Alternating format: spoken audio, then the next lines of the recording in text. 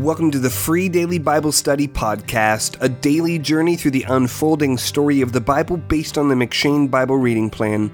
My name is Jacob Gerber, and today's meditation for August 7th comes from Judges 21.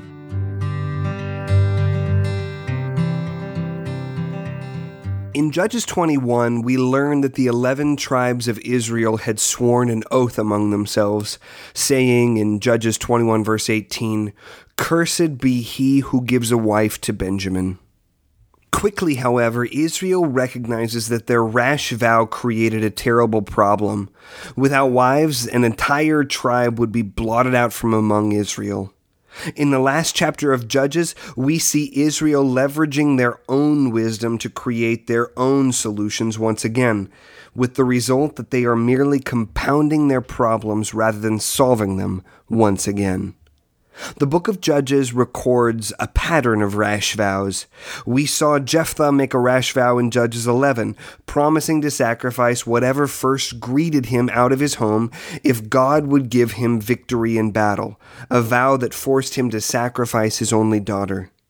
And here in Judges 21, we see Israel make not one but two foolish vows.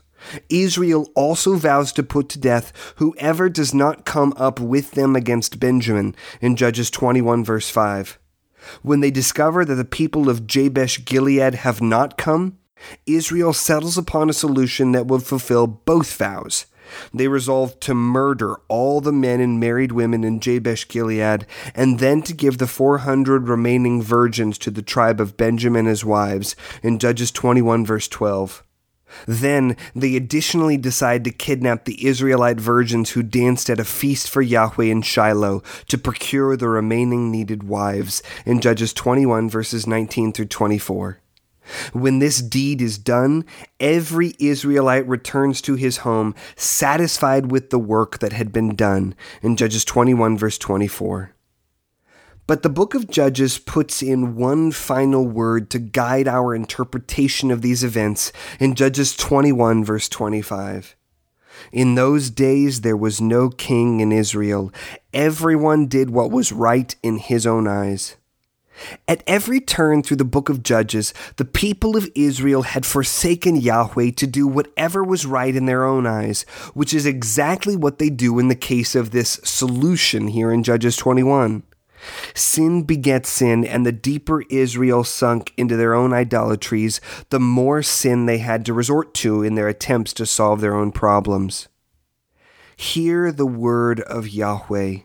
Sin will destroy you. Sin will lead you bit by bit, step by step, into the snare of death. It is for this reason that Yahweh sent his Son into the world to save sinners. Where we had chosen sin that leads to death, Jesus chose to submit to death to cancel the power of sin. Repent from doing what is right in your own eyes and believe on the Lord Jesus Christ that you may be saved.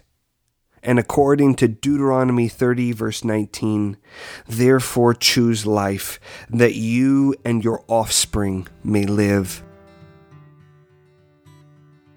Thanks for listening to the Free Daily Bible Study Podcast. If you're looking for Bible study curriculum for a Sunday school or a small group, check out my book, That You May Know, A Primer on Christian Discipleship. It's a close study of 1st, 2nd, and 3rd John that explores what it means to follow Jesus as a disciple. To learn more about the book or to download the first 2 chapters, go to discipleshipbook.com.